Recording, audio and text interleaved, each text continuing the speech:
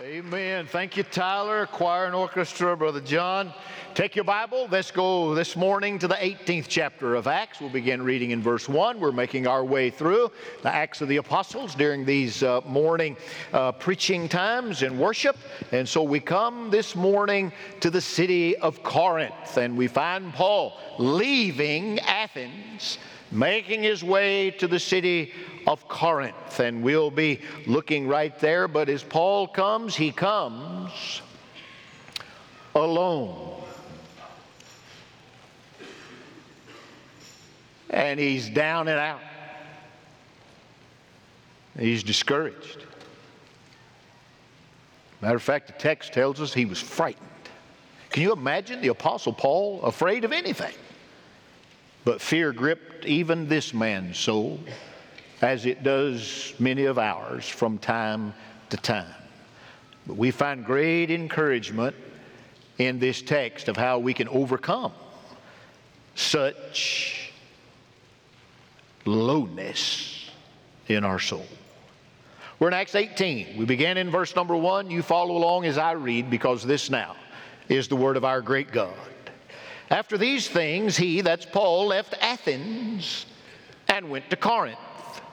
And he found a Jew named Aquila, a native of Pontus, having recently come from Italy with his wife Priscilla, because Claudius had commanded all the Jews to leave Rome. He came to them, and because he was of the same trade, he stayed with them, and they were working, for by trade they were tent makers. And he was reasoning in the synagogue every Sabbath and trying to persuade Jews and Greeks. But when Silas and Timothy came down from Macedonia, Paul began devoting himself completely to the word, solemnly testifying to the Jews that Jesus was the Christ. But when they resisted and blasphemed, he shook out his garments and said to them, "Your blood be on your own heads. I am clean. From now on I will go to the Gentiles." Then he left there and went to the house of a man named Titus Justus, a worshiper of God, whose house was next to the synagogue. Crispus, the leader of the synagogue, believed in the Lord with all his household. And many of the Corinthians, when they heard, were believing and being baptized.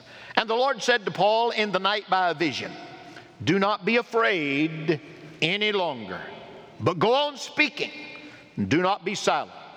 For I am with you, and no man will attack you in order to harm you. For I have many people in this city." Underline that in your Bible. I have. "For I have many people in this city." And he settled there 1 year and 6 months, teaching the word of God among them. Isolation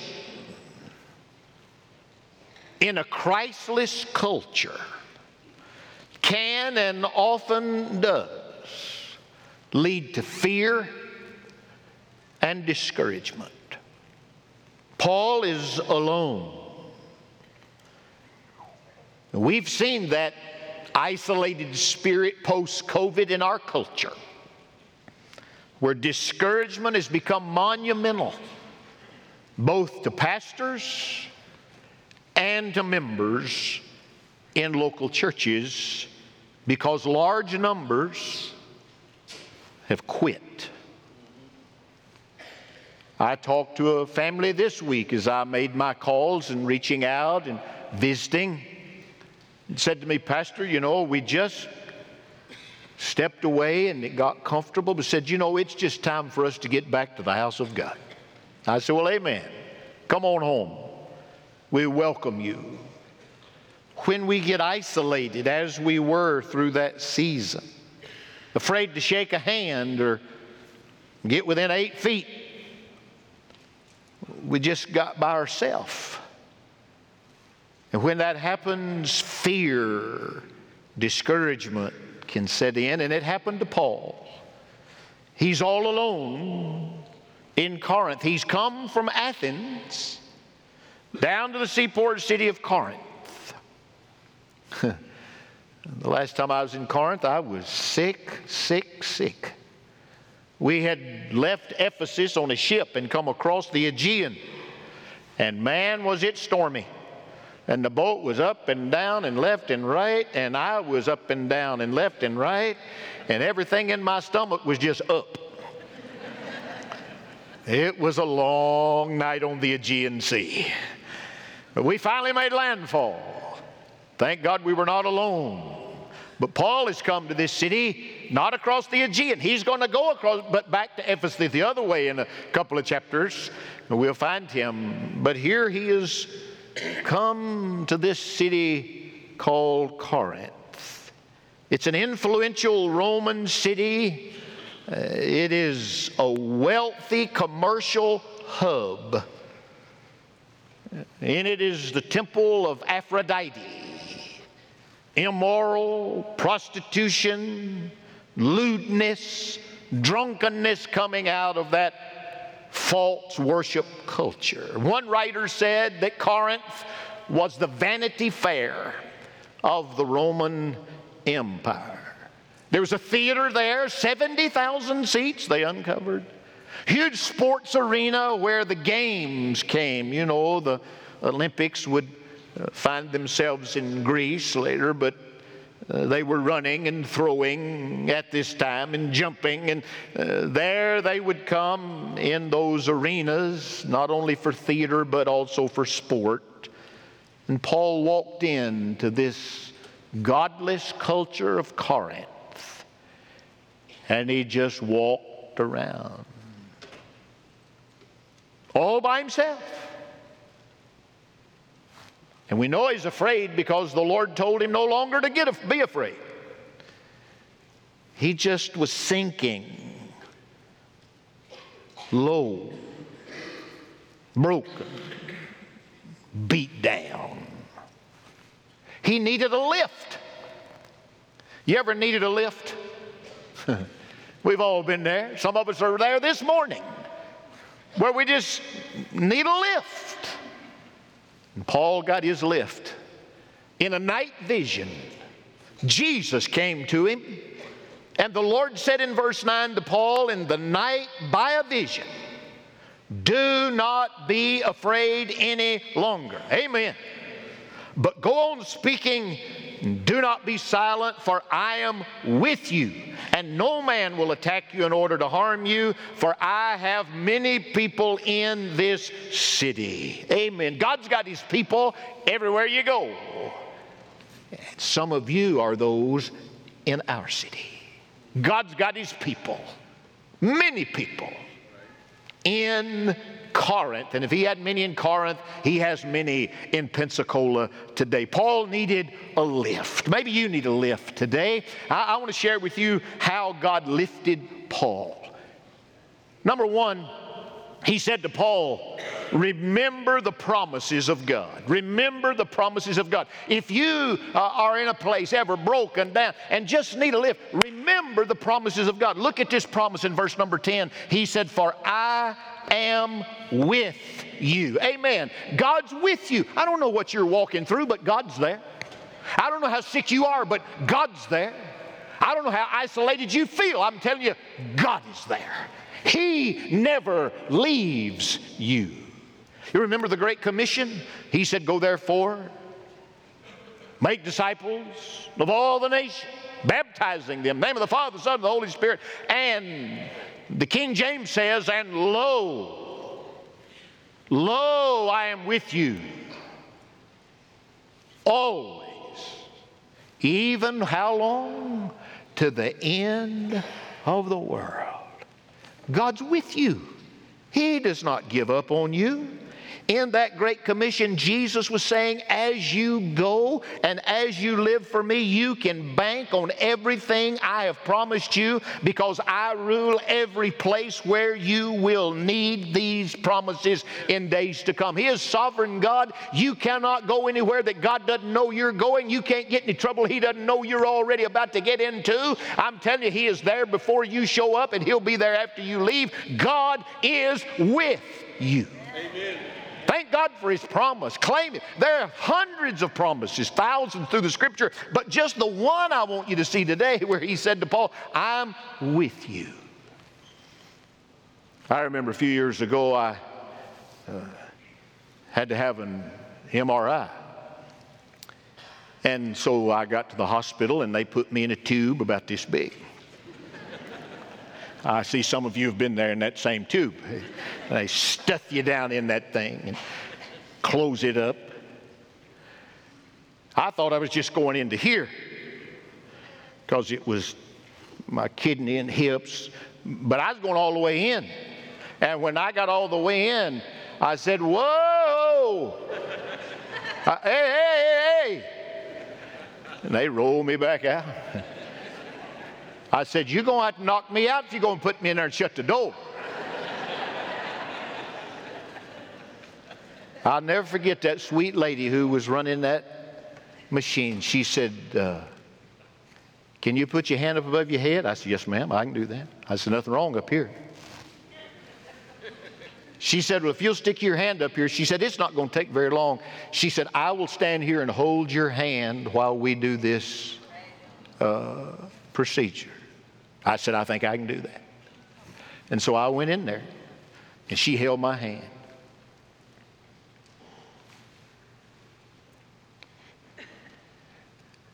All over that hospital for weeks to come, I'm sure she told the story of a spineless preacher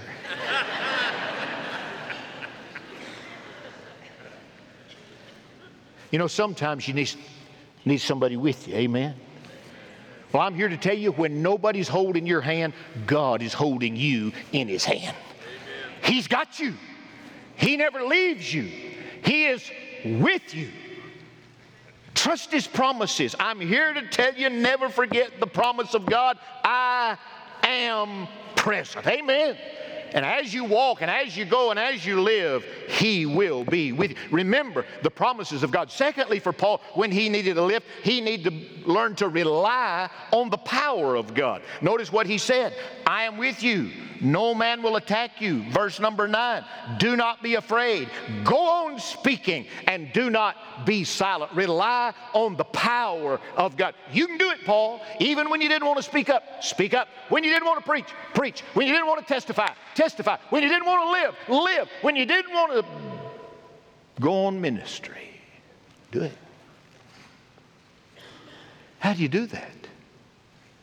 Well, you don't just remember His promise, you rely on His power. Acts 1:8, you remember? Yeah? You shall receive what? Power. When the Holy Spirit comes upon you, you be witnesses in Jerusalem, Judea, Samaria, and to the remotest part of the earth. In Acts chapter 1, verse 8. You remember Romans 1 and verse 16 where it says, I'm not ashamed of the gospel, for it is the what? Power. It's the power of God's salvation to everyone who believes, Jew, first, Greek, everyone that would believe. The gospel is the power of God. 2 Corinthians 12 and verse number 9. And Paul said to these same people, where he wrote that letter back to the Corinthians, he said, my grace is sufficient for you. My power is perfected in weakness. Most gladly, therefore, I would rather boast about my weakness, so that the what? The power of Christ may dwell in me. Rely on the power of the gospel, the power of the Holy Spirit, the power of Christ in me. Philippians chapter 3 and verse number 10, that I may know Him and the power of His resurrection and the fellowship of His suffering, being conformed to the image of His death. Understand the power. That word power is the Greek word dunamis. We get our word, of course, dynamite. Where God is the power. When you can't, He always can. Amen. And it comes back to the fullness of the Holy Spirit within you. So I ask you, as the preaching clock says 11:40, at 40 minutes after 11 on this Sunday morning, are you right now, 40 minutes after 11, are you filled with the Holy Spirit? Are you filled? Let me tell you, friend, you must empty yourself. I share this from time to time. I did it this morning over in my office. I do every Sunday before I walk over here. I stand in the corner. I shut the doors. Nobody's there, just myself, the Lord, and I raise my hands and I praise Him for anything that I can remember at that moment. I just thank Him for all He's done. And I put my arms out like this, and I say, Lord, I'm crucified with Christ. Nevertheless I live. Lord, I die to me, die to me, die to me. I said, Lord, the biggest problem we're going to have in that worship service this morning is Ted Traylor. He needs to die. Get dead to Ted. I tell you, the last thing this church needs is a Ted talk. All right? And then I put my hands right here and I say, oh, God, come. 1 John chapter 2, verse 20. 1 John chapter 2, verse 27. He has promised an unction, a krishma, an anointing, a filling. I sent this verse to a preacher friend of mine who's in low time in his life right now. I sent it to him this morning, 1 John 2:20. Knew I was going to use this verse and preach about it. And I sent it to him. I said, I'm praying this verse to be on you, that you will understand the anointing that God has placed on your life. Friend, let me tell you, that verse is not just for preachers. It's not just for the pulpit. It's for the pew as well. Amen. There's an anointing on every believer. If you're saved and Jesus is in you, the Holy Spirit is within you, then the power of God is within you. And with that, you need to learn to pray. I want to invite you, not this Sunday night, but the following Sunday night to our Pray First on the first Sunday night of the month. Going to be out in the Corners building. I hope I don't have enough seats and people will be outside praying. I hope you'll come at 6 o'clock on that Sunday night and join me as we pray. If you're sick, we'll anoint you with oil. If you're here and you need us to lay hands on you, we'll do it. We'll cry out to God together. We're going to pray for the fullness of the Holy Spirit to be upon us and that revival would break through. This coming Tuesday night, you can't come because it's sold out, but over in the 6, 7, and 8 building, we're having a premiere of the Jesus Revolution movie. It's going to be here. You can go to the theater, but you can't go the first week because it's already sold out in the theater. You need to go to the Jesus movie, the Jesus Revolution, where you see the power of God breaking through in the late 60s and 70s. And Chuck Smith has made this movie, and they're sharing it about the power of Almighty God and how He rocked the nation and touched the world. And that's what America needs today, is the power of Almighty God through the pew, through the pulpit, through the church. And dear friend, we must rely on the power, the dunamis of Almighty God. If you find yourself in a low place, if you need a pick-me-up, you need to remember the promises of God. You need to rely on the power of God. But thirdly, you need to rejoice with the people of God. Sometimes when you're low, you need the touch of the community. Finding community. In Paul's life, he said, I have many people in this city. Yesterday we had the governmental prayer breakfast here. I'm always encouraged. We had 450 people here. I'm always encouraged because I see preachers from all over the place. I see lay leaders, and then I see judges and police officers and attorneys and politicians. We have Christ followers in so many hallways in this city. Sometimes you get to thinking there's nobody living for Christ, but let me tell you, they're everywhere.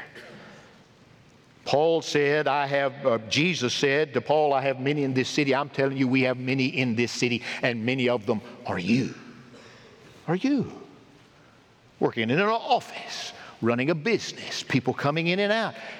You see, the touch of God's important, not just at church. We need Him here, but we need the touch of God out there. When you go, you're supposed to light up your part of the world. And we begin to rejoice with the people of God. Paul found people at work, Aquila and Priscilla. They were tent makers. That's some of the first people he met in Corinth. He had to make a living. And there he was, sewing those fabrics, leathers together, making tents. And he was with them. And later you're going to find Aquila and Priscilla were not just tent makers, they were theologians. Hallelujah. When they got over there with Apollos at the end of the chapter, we'll talk about it in a couple of weeks, they led a man to the fullness of the Holy Spirit of the living God. These people that were tent makers at work. Then Silas and Timothy show up. You find them as they come in verse number 5. They came down from Macedonia, and when they came, they took over some of Paul's work so he could devote himself fully to the work of God, to the Word of God. Thank the Lord for these co-laborers together with him. And then he preached in the synagogue, and the synagogue said, out! And Paul said, okay, and he dusted off he said, I dust you off of me. He shook out his garment. He said, now I leave the Jews and I go to the Gentiles. And he went next door to the synagogue and went to Titus Justus' house. He lived right next door. And Titus Justus was a worshiper of God. He found encouragement where he'd just been kicked out. He didn't have to go even a city block, and he found encouragement. And then in verse number 8, he found Crispus. The leader of the synagogue got saved. Now, in a Jewish synagogue in the first century, there were two people that were very important. There was the angel of the synagogue and the leader of the synagogue. The angel of the synagogue is the messenger, is where we get angelos. It means he's the speaker, he's the preacher, he's the rabbi that did the teaching. And so he was there, and then there was the leader. For our context, it would be the pastor and the deacon chairman. Well, the deacon chairman in the synagogue got saved. That's Crispus. The leader, the man that helped lead out. Our deacon officers will be right here at the table tonight with me, and we'll serve the Lord's Supper to you. Well, out of that synagogue there was the angelos. He was the rabbi, the teacher. And then there was Crispus, who was the leader. And Crispus got saved. 1 Corinthians chapter 1, verse 14, Paul said, I baptized Crispus. Amen. He said, I don't remember if I baptized who else, but I baptized these and I baptized Crispus. Brother Jerry and I, we were talking this morning, Dr. Passmore, who pastored this church 17 years. He and I were talking. Sometimes somebody will walk in and we'll look at each other and he'll say, did you baptize him or did I baptize him? Did I do that funeral? Did you do? And sometimes there's so many after so many years, you can't remember. Well, that's what Paul said in 1 Corinthians. He said, I baptized Crispus, and he named it. But he said, for others, I can't tell you who all I baptized. I don't know exactly. But I didn't come to baptize. I came to preach the Christ. Amen. Well, Crispus, he said, I remember him. I remember that dude leading the synagogue. He got saved, and Paul said, I baptized him. And I guarantee you, if you'd have talked to him after, he'd said, I left him under just a little longer till he bubbled. Amen. Oh, Crispus got gloriously saved. Do you understand how important the people of God are? How important the church. We need each other. Amen? Amen. Well, it's important. In this city of Corinth and in the city of Pensacola, there are lonely people that need the gospel. There are disillusioned and desperate people in Corinth and Pensacola that need the gospel. There were sailors in Corinth and sailors in Pensacola tired of drunkenness that need true faith in Christ. There were broken women from the temples. There are prostitutes in this city that need the gospel of the Lord Jesus. There were businessmen in Corinth and businessmen in our city where money could not satisfy the thirst of their soul, yet Jesus does. There were housewives in Corinth and housewives in Pensacola who struggle for a wholesome home, and they can't find it in all they do, but they find it in the Christ. And there are young people disgusted with the corrupt culture at the University of Corinth and at West Florida. And they will only find true joy to their soul in Christ. The text ends in verse 11 with just the oddest thing. I believe all of the Bible, every jot and every tittle is here for a reason. I can't figure out exactly why he said this in verse 11. But after he got encouraged, it says, and he settled there for 1 year and 6 months. He stayed 18 months. I mean, usually he's just in and out. But he stayed 1.5 years teaching the Word of God among them. Can you imagine the Apostle Paul coming to Olive Baptist Church and staying for 1.5 years? Lord, what a revival. To hear the man that wrote the book teach the book. Wow. I don't know. But something happened in Corinth. But listen now. Paul wrote 2 letters back to this church because this was the most godless group. They began to follow after people. They argued about the Holy Spirit. There was more dissension in Corinth than anywhere else you'd find, yet Paul had stayed 1.5 years. Yes.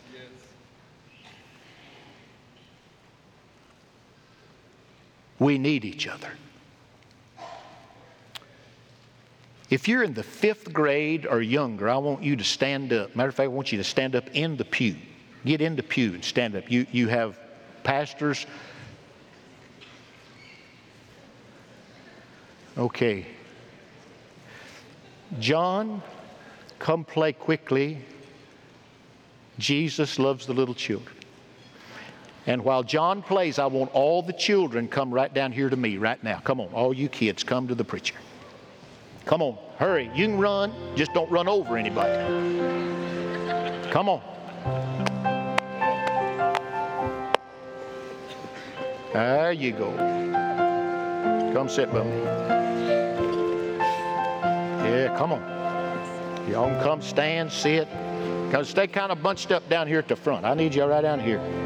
Here, right down here in the front. Hey, guys, come down here in the front. Come down here and face me. All the way down here. Come on, bunch up right in here. Amen. Yeah, look at that balcony crowd coming out of there, would you? Amen. Hey, guys, down there, come on. Come on this way. Come on this way. Yeah. Yeah, amen. There's one big kid coming down through there.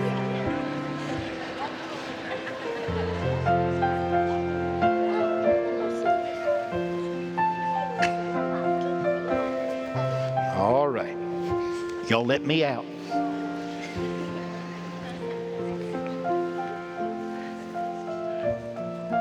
Okay, boys and girls. Look right here. We need each other. This church needs you. We need you to love Jesus. We need you to love the church. Need you to be faithful. Need you to make noise. Because noisy churches are good churches, and children make noise and they fill up churches. And I want you to know, as your pastor, that I love you. And I need you. So, go ahead and clap if you're going to clap.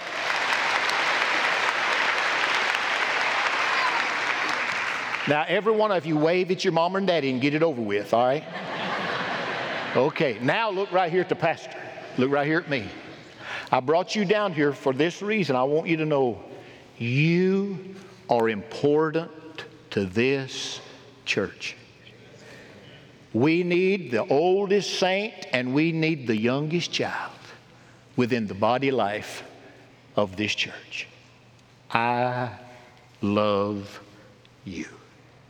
So before you go back to your seat, I want you to come right here and gather around me, and I want you to hug me before you leave. Come on.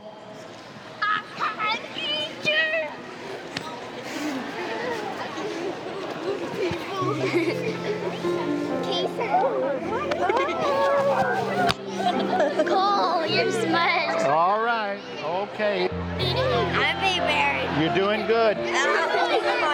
You're doing good. All right, back to your seat. Back to your seat.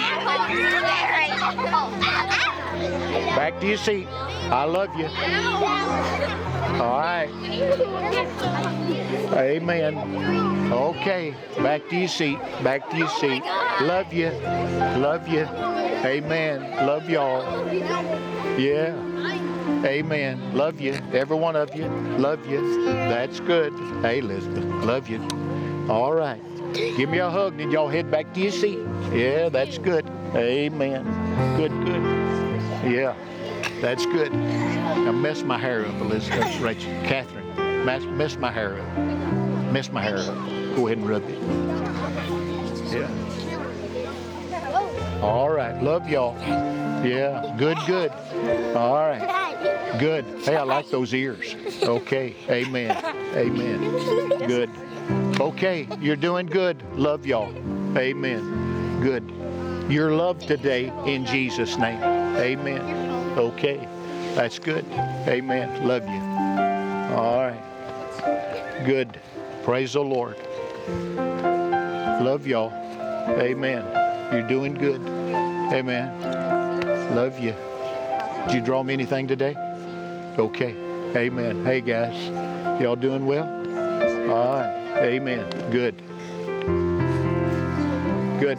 You're the biggest guy here, aren't you? Yes. So you need to help me up. Okay. Okay? All right, here we go. Y'all gonna help me up? Come on, pull. All right.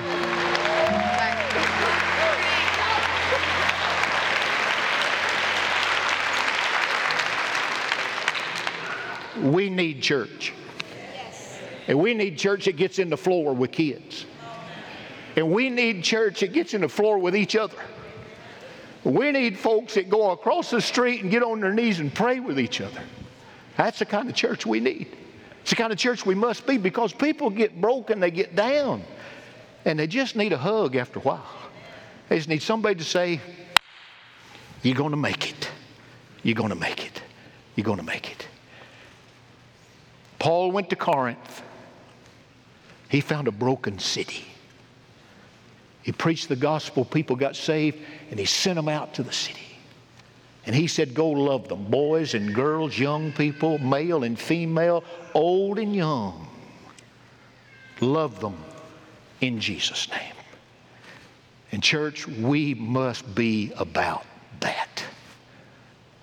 Because there's folks that are kind of broken all around us. So this morning, if you're hurting and you need somebody to pray for you while John continues to play, you just get up and come. We're going to pray for you. You here need to join this family, you need to get saved, then just come right now. We'll just wait for you for a moment. You need to come. You come. And you come like a child unto the Father. Your morning, your day, you come.